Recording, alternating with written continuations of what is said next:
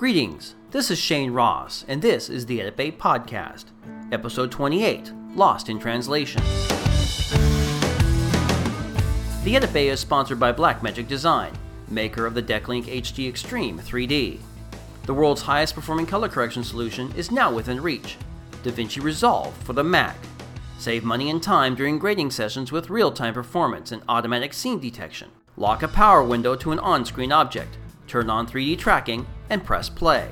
Formerly upwards of $100,000, DaVinci Resolve for the Mac is now available for $9.95.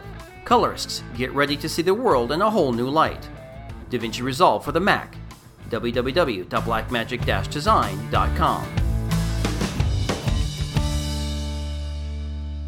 Have you been in the situation where you've been presented with a pile of interviews and you need to string them out to tell a story? Well, sure, who hasn't in the realm of documentary editing? But what do you do when the people being interviewed speak a language that you don't understand? Well, first off, you'd hope the producers would try to find somebody who spoke that language. But if they couldn't find anyone, hopefully you'll have the transcripts of the interviews, translated so that you can see what they're really saying, and with timecode so you can see approximately where they said it.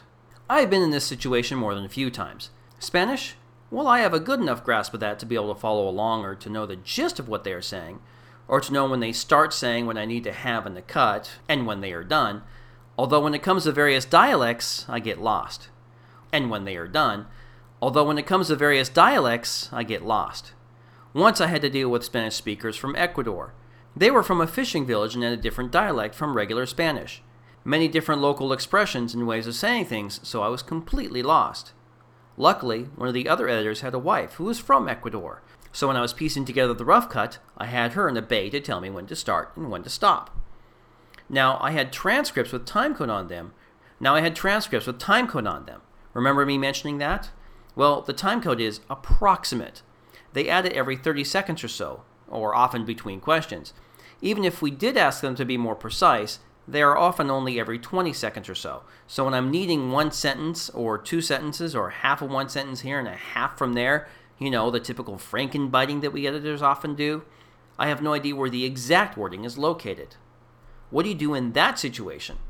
Well, I would just cut in a sentence or two that might match the timing I need and then add our English translation over the top.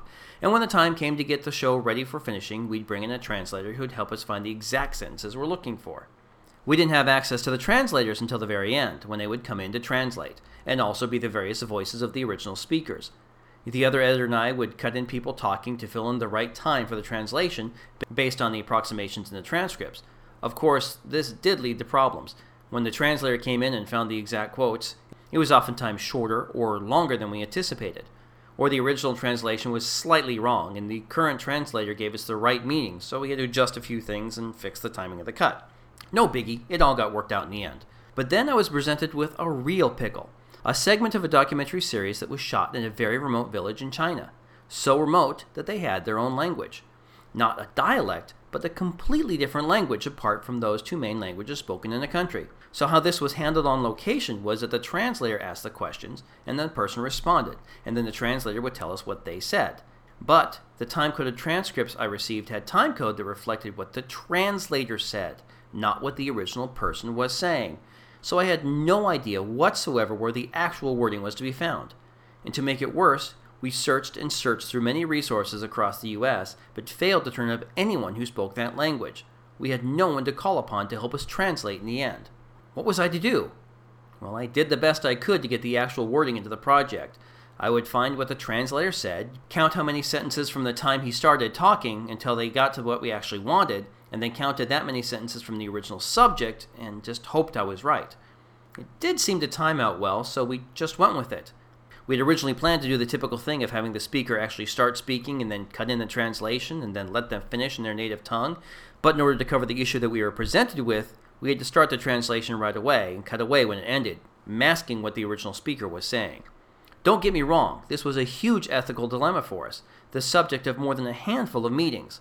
We did search high and low in the US for someone that spoke the language, and we did try to get a translator from the village on the satellite phone to help us translate, but the delay and the weak signal just made it impossible.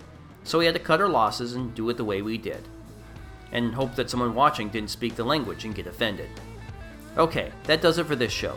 Please join me next time for a story from The Edit Bay.